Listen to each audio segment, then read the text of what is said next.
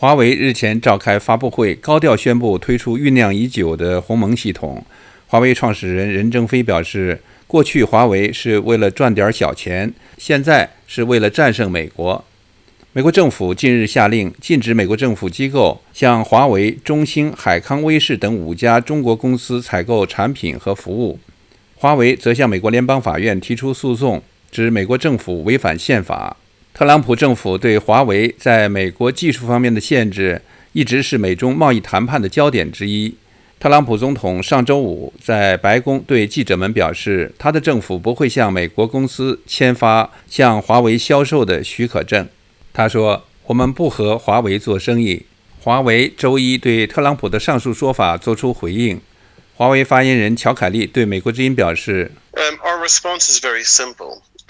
We have taken legal action against the U.S. government for what we consider to be. 我们的回应很简单，我们已经就我们认为不公平的贸易限制对美国政府采取了法律行动，我们将继续跟进那些法律行动。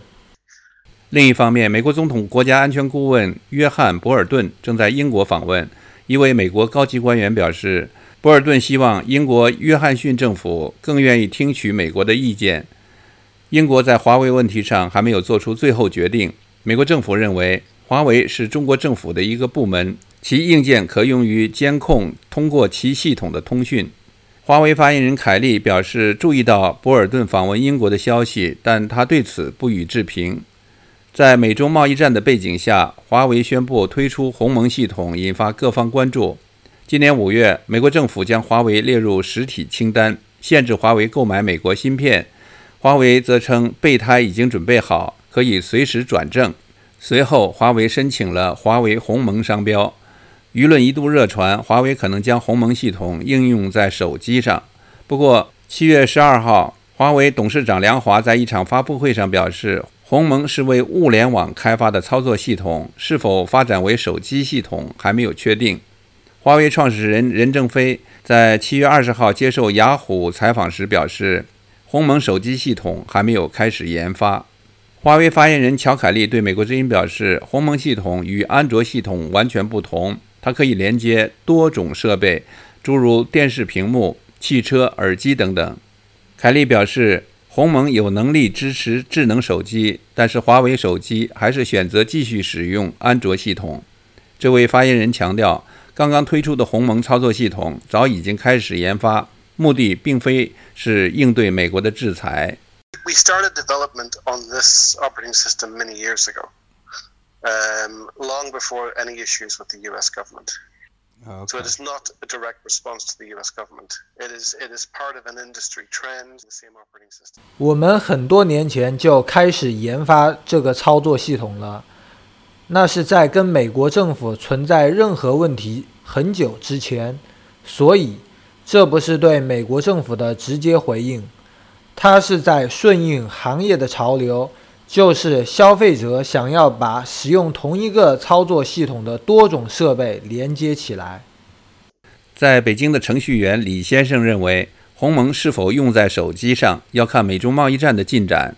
用不用在手机上，主要还是看我个人觉得还是说看，比如说看那个贸易战的进展，对吧？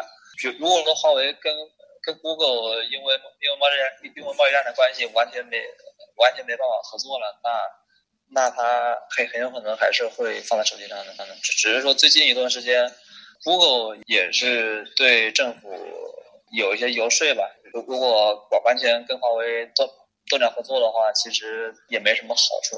这个其实也是很明显的，因为 Google 的服务在的话，实际上对于 Google 以及美国政府来讲，也是能够拿到更多的用数据的。华为表示，尽管鸿蒙系统可以取代安卓，目前华为手机仍会优先使用安卓系统。不过，开发者将安卓应用迁移到鸿蒙将非常便捷。任正非在采访中表示，鸿蒙系统处理延迟小于5毫秒，能够应用于自动驾驶。任正非也承认，鸿蒙现在缺乏良好的生态系统。业界人士指出，尽管华为宣称鸿蒙系统是开源的，但是网络上尚未查询到鸿蒙系统的源代码。华为发布了一款搭载鸿蒙系统的荣耀智慧屏设备，网络图片显示，荣耀智慧屏的菜单中出现了安卓系统所拥有的 ABD 调试选项。业界人士据此认为，鸿蒙系统可能基于安卓进行了2次开发。IT 技术人员李先生认为，华为开发鸿蒙系统的目的是将各种物联网设备统一起来。